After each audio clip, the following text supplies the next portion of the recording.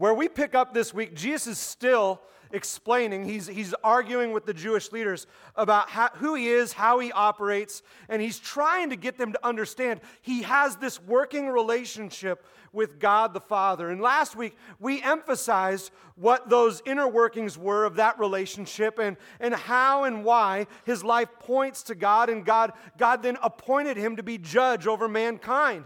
And so this week, it's kind of ironic that Jesus said, in fact, he's appointed me judge, because what they're doing is they're putting Jesus on trial. You guys ever sat in a trial? Maybe you were part of the defense, the defendant. Maybe you were part of the prosecution. Maybe you were a juror, and the fate of the defendant was up to you. Well, here what we're going to read today is that Jesus is the defendant in this trial.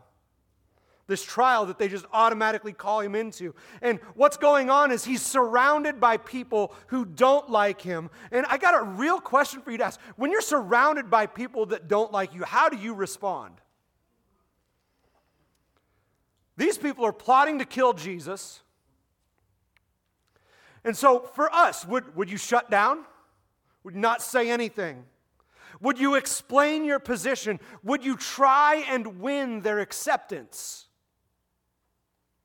Let's see what Jesus does. John chapter 5, verses 31 through 47. It's a lengthy section of Scripture, but I felt we need to read it all. Let's begin. Jesus says, "If I were to testify on my own behalf, my testimony would not be valid. But someone else is also testifying about me, and I assure you that everything he says about me is true. In fact, you sent investigators to listen to John the Baptist, and his testimony about me was true. Of course, I have no need of human witnesses, but I say these things so that you might be saved. John was like a burning and shining lamp, and you were excited for a while about his message, but I have a greater witness than John, my teachings and my miracles. The Father gave me these works to accomplish and prove that he sent me, and the Father who sent me has testified about me himself. You have never heard his voice or seen him face to face, and you do not have his message in your hearts because you do not believe me, the one he sent to you. You search the Scriptures because you think they give you eternal life, but the Scriptures point to me. Yet you refuse to come to me to receive this life.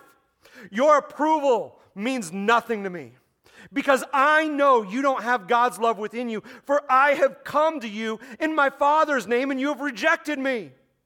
Yet if others come in their own name, you gladly welcome them. No wonder you can't believe. For you gladly honor each other, but you don't care about the honor that comes from the one who alone is God. Yet it isn't I who will accuse you before the Father. Moses accuse you. Moses will accuse you. Yes, Moses, in whom you put your hopes. If you really believed Moses, you would believe me, because he wrote about me. But since you don't believe what he wrote, how will you believe what I say?" Let's pray. Lord, I want to thank you. Your word, it doesn't talk about just the great parts of our lives, the great parts of your son's life, but it brings out the struggle. It brings out the moments of rejection. And God, I pray that, Lord, your Spirit is already stirring in this place, and I believe there's something you have yet to do. And God, I just ask that every heart and mind will be open and attentive this morning to what you have to say. In Jesus' name, amen. I've only been a part of one hearing before in my life, and it was traffic court. A lady ran a yield sign in front of me. I T-boned her, and she wouldn't accept the charges. And so next thing you know, I get called to court.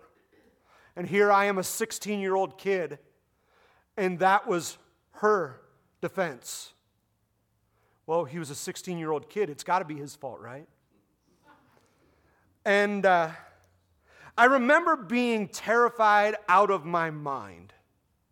Just because here I am, I'm 16, I am in this unfamiliar situation, I do not have any control over this outcome, and I am just looking for favor anywhere possible, right? Now here's Jesus. He is before a bunch of men who don't like him. They have an agenda, and he is in their court. Right? He is in their court. So they only seek one thing. This guy's guilty, and we need to prove that he's guilty because we do not like him. And so as they're questioning Jesus, he knew his testimony for himself. It would not stand. Imagine if you just went into court and you're like, well, I only have my word against theirs. You guys know that your word alone in a court is not good enough. You need witnesses. And so Jesus Jesus did this based out of Deuteronomy chapter 17, verse 6. I want you to listen to this. It says, but never put a person to death on the testimony of only one witness. There must always be 2 or 3 witnesses. And so remember, these guys, they want to kill Jesus. They have looked at the words that he has said as being blasphemous. And so Jesus, what he does is he quickly identifies his witnesses. And so he begins to defend who he is with these 4 witnesses. The first is God the Father. He says in verse 32, but someone else is also testifying about me, and I assure you that everything he says about me is true. If you hail back to Mark chapter 1, verse 11, it says, and a voice from heaven said, you are my dearly loved son, and you bring me great joy. God has testified to who his son is, and it has been revealed to mankind. God was also present within Jesus' miracles. So Jesus is saying, by the very work, by the very nature of who I am, by what I do, you see God the Father. Then Jesus calls on his second witness, John the Baptist. In verse 32, he says, but someone else's, in verse 33 through 35, he says, in fact, you sent investigators to listen to John the Baptist, and his testimony about me was true. We have spoken about John the Baptist before. I've actually covered John the Baptist at this church more than any other time in my entire ministry. And John the Baptist told bold statements about who Jesus was. And if we went all the way back to chapter 1, verses 29 through 34. And so John the Baptist, he was speaking about this truth. And the men, they were getting excited by what John was saying. They're saying, the Messiah, he's going to be coming. And we need to be ready. And John was preparing them for that. And so all these guys are excited, but now he's here. And they're not buying it. Now, John the Baptist, he was speaking out in truth. And his whole ministry was in preparation for the coming of the Messiah. And he recognized exactly who he was. And everything out of John's mouth he spoke about the Messiah was in truth. The third witness Jesus calls is his teachings and miracles. Listen to verse 36. He says, but I have a greater witness than John, my teachings and my miracles. The Father gave me these works to accomplish, and they prove that he sent me. Jesus was doing things that had never been seen or done before, and just by that in and of itself should have revealed who he was. That should have been good enough, but it wasn't for them. But it also points to the truth that there is a greater work inside of him through God the Father. I don't know about you in your life, but when a miracle comes my way, it is an undeniable work of the supernatural and an obviousness that God is doing something great. And no one can deny that God is at work in it because of its supernatural power. The fourth witness Jesus calls on is the Old Testament scriptures. He says in verse 39, you search the scriptures because you think they give you eternal life, but the scriptures point to me. Now I want you to put yourself in the shoes of these men for just a moment. These were men who constantly read the Bible, and they held themselves in higher esteem compared to everyone else. They're like, I know the Word of God better than you. That was their stance. And so the very scriptures that they studied, the very scriptures that they knew, pointed to the coming of the Messiah, but because of their own ignorance, they couldn't see how Jesus fulfilled these prophecies. Listen to what Jesus says in Luke chapter 24, verses 25 through 27. It says, "Then Jesus said to them, 'You foolish people, you find it so hard to believe all that the prophets wrote in the scriptures. Wasn't it clearly predicted that the Messiah would have to suffer all these things before entering his glory?' Then Jesus took them through the writings of Moses and all the prophets, explaining from all the scriptures the things concerning himself." Church, in which there are over 330 prophecies concerning the coming of the Messiah. Let me tell you what Jesus is teaching us here. One of the first things he's teaching us is what you believe you must confess. What you believe you must openly confess. He was simply, all he was doing was simply stating the truth, and they put him on trial because of his word. Now, for you and I, we must consider that the moment we speak truth, obviously, there is a reaction to every action. And so we fully expect some form of reaction. But listen to Romans chapter 10, verses 8 and 9. It says, in fact, the message is very close at hand. It is on your lips and in your heart. And that message is the very message about faith that we preach. Then everyone should know verse 9.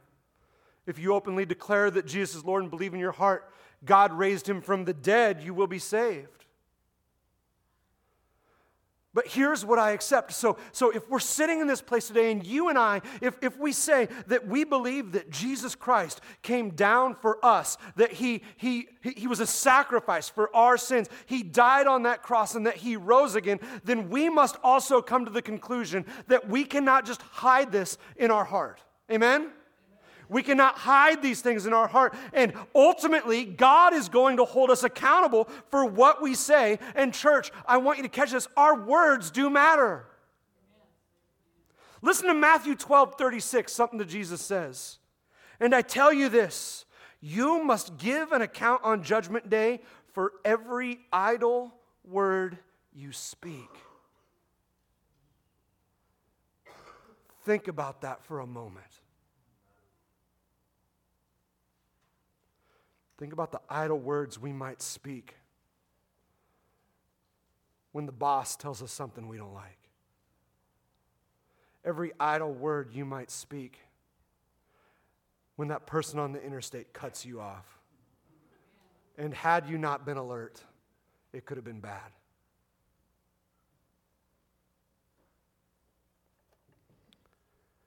Jesus accepted that testifying about himself wasn't good enough. It had to be spoken by others, and so he pulled in witnesses to prove who he was. And so you and I likewise have the opportunity to testify about Jesus to an unbelieving world. It can be testified through you and I. And so the most important part of our message is that it speaks to the truth of who Jesus is. I want you to catch me on this. It's not about how much everyone else is going to like you. It's not about if they'll just choose to believe everything that you believe. It's that whether or not the message that you speak speaks to the truth of who Jesus is.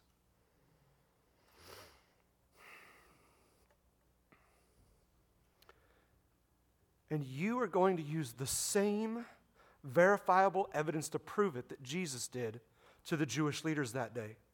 I want you to think about it. You can prove it by God's apparent work in your life, right? You can prove it by others' similar testimony.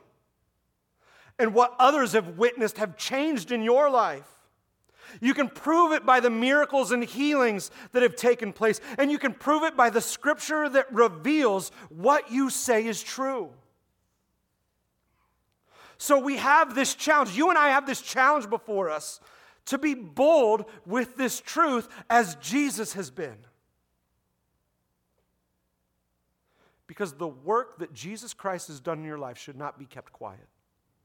It should not be kept quiet. Jesus illustrated this in Matthew chapter 5 as he calls it a light that shouldn't be hidden under a basket, or a city being on a hill is open for everyone to see. And so by what Christ has done in our lives should openly testify that God is at work inside us through his Son. And so seriously, I need to ask you a question. If that is not evident, have you really opened the door to let him change you? Because you and we can't afford to be secret in our faith. We can't afford to keep it quiet. In fact, Jesus said that if we are ashamed of him, he will be ashamed of us before his heavenly Father. So think about those ramifications for just a moment. We risk eternity not being open about who Jesus is. We risk eternity. Now, this doesn't mean, I want you to catch this doesn't mean that you need to march out of here immediately and you need to walk to the entrance ramp of 235 right here and you need to hold up that sign that says, "The end is near." This doesn't mean that you need to hold up the sign that says, "Repent and be saved, you sinners." That's not what that means. But you and I, because of our testimony and simply being a witness to who Jesus is, others will come to know who he is as well. But you can't hide it. So say you and we leave this place and we decide, you know what? I've been quiet for too long. I've let things slide in my testimony for Jesus Christ for too long. I've had opportunities, I've missed them, and I keep being quiet in my faith, and I shouldn't be anymore. And so you decide, I'm going to go, and that coworker, he's going to be complaining about his problems all over again, and I know I'm going to have my opportunity to tell him there's a better way, and I'm not taking it. And so next thing you know, you go there, and you just spill your guts to him. You're like, this is who I am, this is who I've become, and God has done an amazing work in me, and I want him to do the same amazing work in you. And that person then looks at you and says, I want nothing to do with you. See, Jesus Christ knew he'd be rejected. He knew.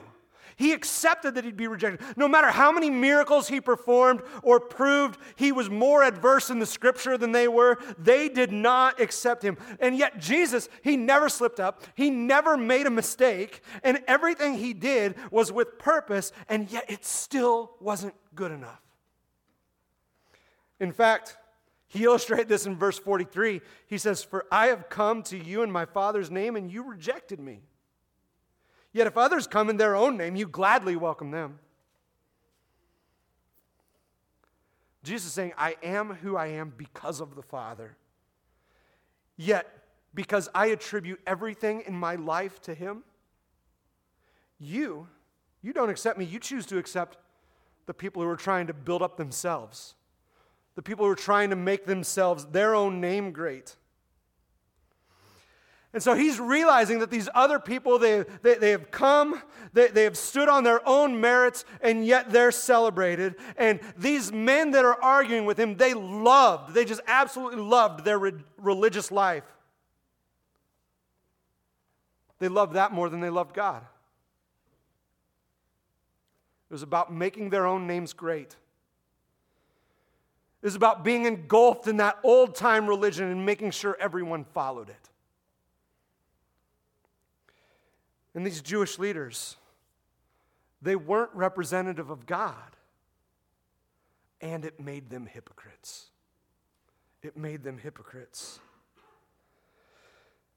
And so also in turn what Jesus is saying, that this makes you liable, that this makes you open to judgment. And so anytime someone is falsely accused, in the case of Jesus Christ, he's standing there, he's been falsely accused, and obviously, Jesus has done his best to prove his innocence. And anyone who stood before this court falsely accused could also then, in turn, once they proved their innocence and they couldn't have anything against Jesus, then they could turn around and they could prosecute those who accused them, which is what Jesus did.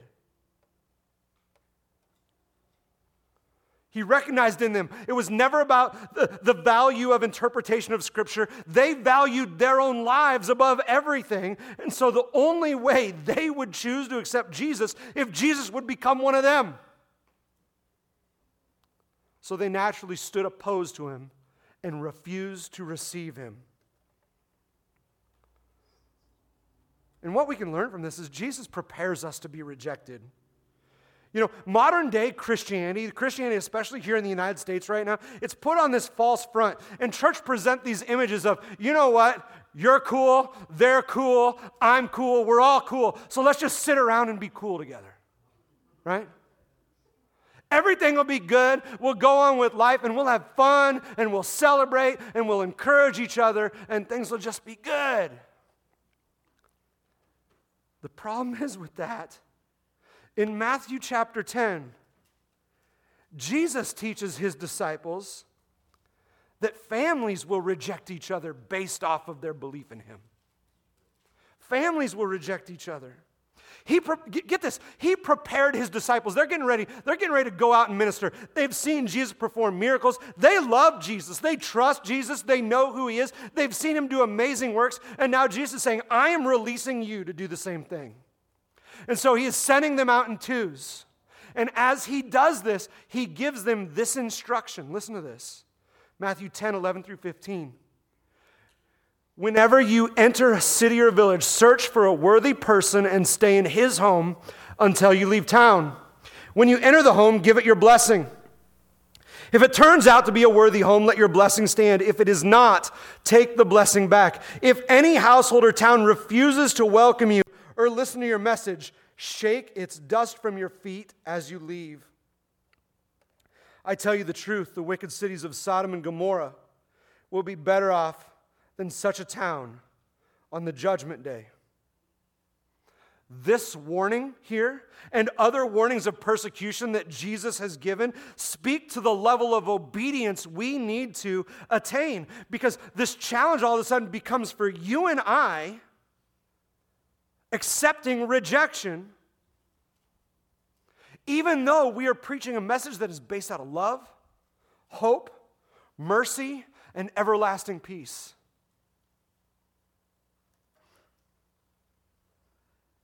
You and I, we found the love of Christ and we said, you know what? There should be a love that everyone wants. But we know how the truth can hurt. And we know how our sinful nature can react to the truth. And so Jesus, in preparing to be rejected, he made a statement. He said, I am not here to win your approval. I'm not here to win your approval. It's a great lesson for you and I, isn't it? To not be about the approval of others.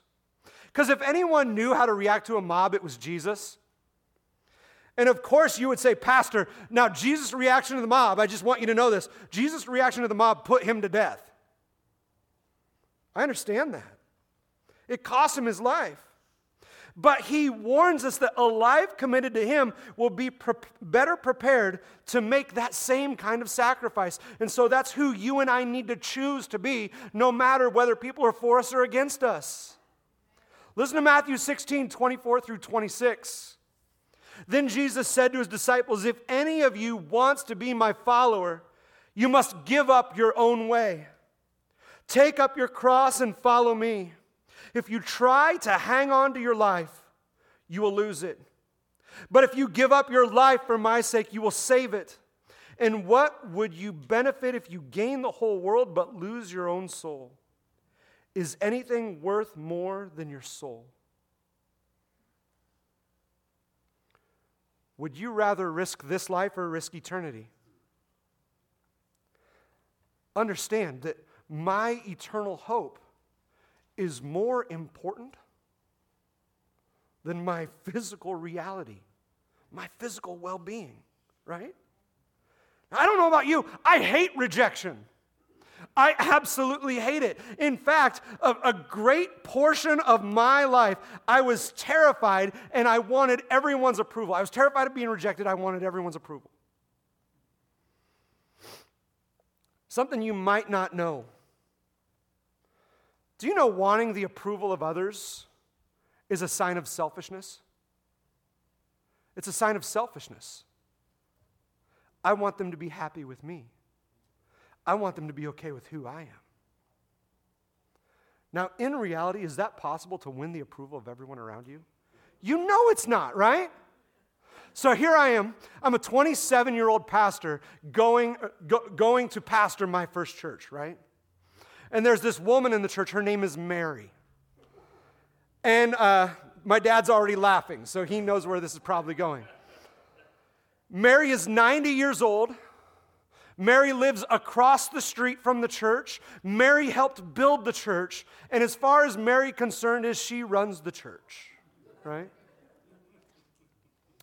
And I remember there was one day, and the church sat on an entire block. In fact, a school used to sit where the church sits. And so there was 4 acres, and it was mostly grass.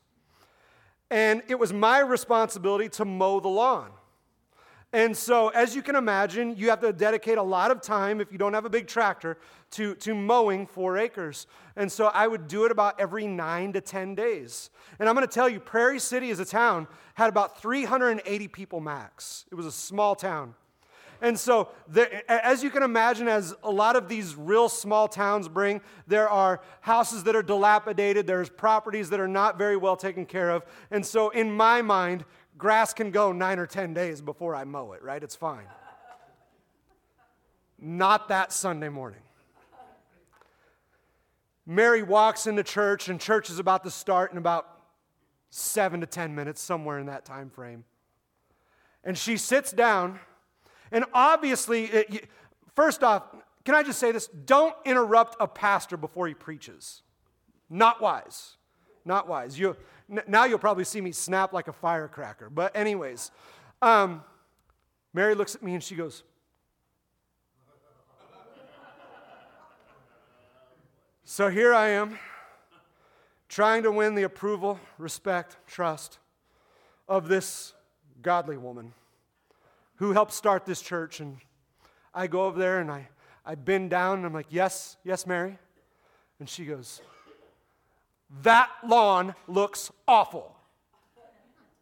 And I expect you, as soon as church is over, to get out there and mow that lawn. And I'm sitting there, I'm like, okay, Lord.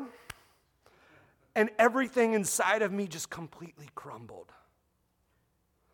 And I was one of those at the time that I was in more hurt than I was anger. And I was just hurt because Mary wasn't happy with me. Now, church, I am telling you, I should have known better.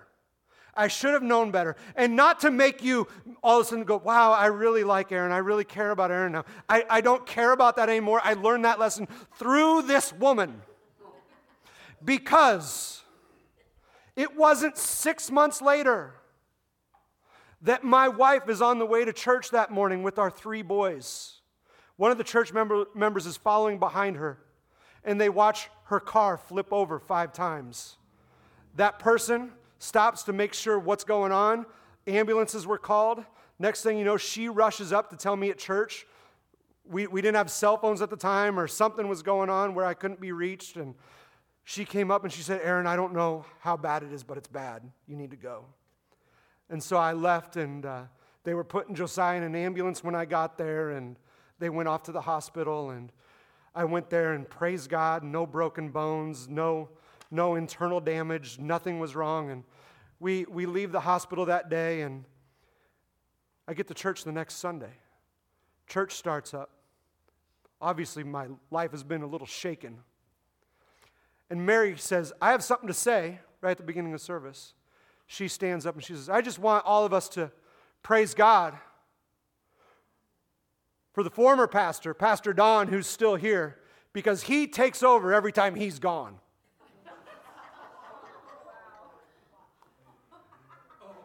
And yet another level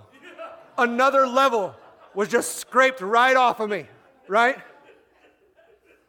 And I'm thinking, I can't win for losing here. But I'm going to tell you something. By the end of the 5 years that I was there, something had happened inside Mary where she openly told me and she told others she was praying that I would never leave. But you know what? God had stirred something in my heart that if I'm going to be about His will, people are not always going to accept me. And that's fine.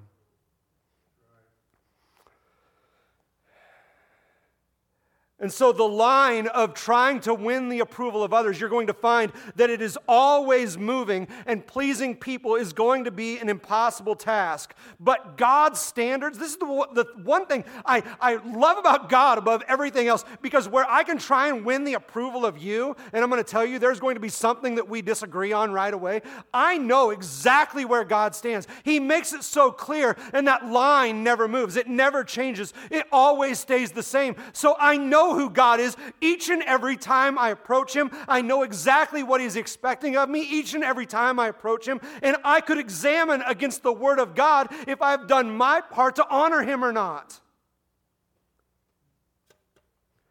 So my life chooses to please God, and you and I, we must choose to please Him. In the Old Testament, we learn that God looked at sacrifices as a sweet-smelling aroma to Him. That's what pleased Him. Sacrifices. When Christ came, Christ was the perfect sacrifice, and it was no longer sacrifices that were the sweet-smelling aroma. Listen to what Paul says in 2 Corinthians 2:15. He says, "Our lives are a Christ-like fragrance rising up to God. But this fragrance is perceived differently by those who are being saved and by those who are perishing." You and I please God by being like Christ. Are you hearing me? You and I please God by being like Christ. So if your aim is to be like someone that you highly respect, you're like, "Pastor, you got to meet this guy.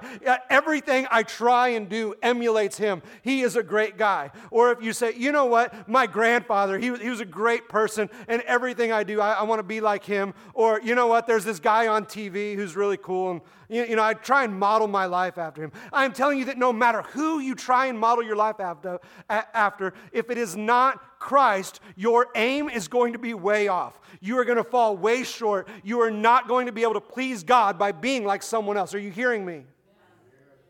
You're going to please God by being like Christ. And so there are people that are in your life that will choose to reject you simply because of your faith. And you want to know what the only thing is you can do about it? Pray for them. Pray for them. Choose to love them no matter how they treat you. So you and I need to be charged with going to this lost world in the name of the Father. Jesus came in the name of the Father, so we should too. He came bearing witness to God's love by His own life. Check this out though. He chose to do that. He didn't come because we begged for it. He gave humanity what we needed, not what we wanted. And so God chose to send His Son. Listen to 1 John chapter 4, verse 10. It says, "This is real love, not that we loved God, but that He loved us and sent His Son as a sacrifice to take away our sins." God didn't say, "You know what, they do such a great job serving me, I'm just going to give them my Son." He didn't say that. Now, for you and I to walk confidently in the name of the Father, we need to be ready to accurately bear witness to who He is. Accurately bear witness to what He has done. And accurately bear witness that He has prepared a place for us. We can't sit and rest on our laurels. We can't sit idly by while this world tears itself apart. Church, there is nothing I'd rather do in my own comfort than just sit back and let people argue and not be a part of it, not insert myself into it. But I got to tell you, the world is at stake. Eternity is at stake. And if we just keep silent, is it because we didn't care enough? Is it because we were ashamed? What's the reason for it? I mean, I really ask you this morning that we start searching our hearts, because don't get me wrong, some of us are eager to insert ourselves into those arguments, but we're coming at it from the wrong side. We're coming at it as picking one of the sides of the world's arguments, and instead we aren't interjecting Christ into that conversation. And that's what we need to be doing, amen? We need to be interjecting Christ in that conversation. And so I have a rhetorical question for you. It was once asked in a class. And the question was this: how much is a soul worth? How much is a soul worth? And you know, I heard several answers that day. But God would tell you this is how much a soul is worth. His son's life. His son's life. A value so high, it can't be measured or quantified. We could not possibly come to the conclusion of what the value on that is. And God is so crazy. He's so ridiculous in his love, like where we can't comprehend it. And by his standard, he's not crazy at all. He knows exactly what he's doing. But when he says that I am willing to leave the 99 sheep in order to go get that one that is lost, that is how crazy his love is. Can you wrap your mind around that for just a second? Because you and I would say, well, we have this 99 we need to take care of. We can afford to lose one. We can make up for that one. Not with God. With God, he says, there's too much value on that life. And this is what I also need you to catch. You and I cannot predetermine whether or not someone is going to reject you. You have a message that needs to get out,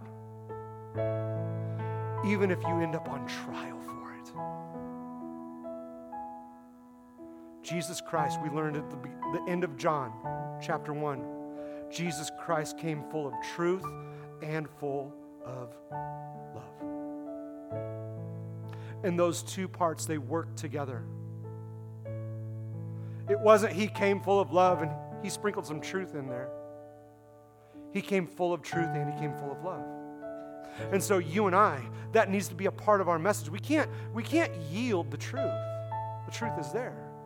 But can you proclaim the truth in love? I got to tell you, this world needs Jesus Christ more than ever.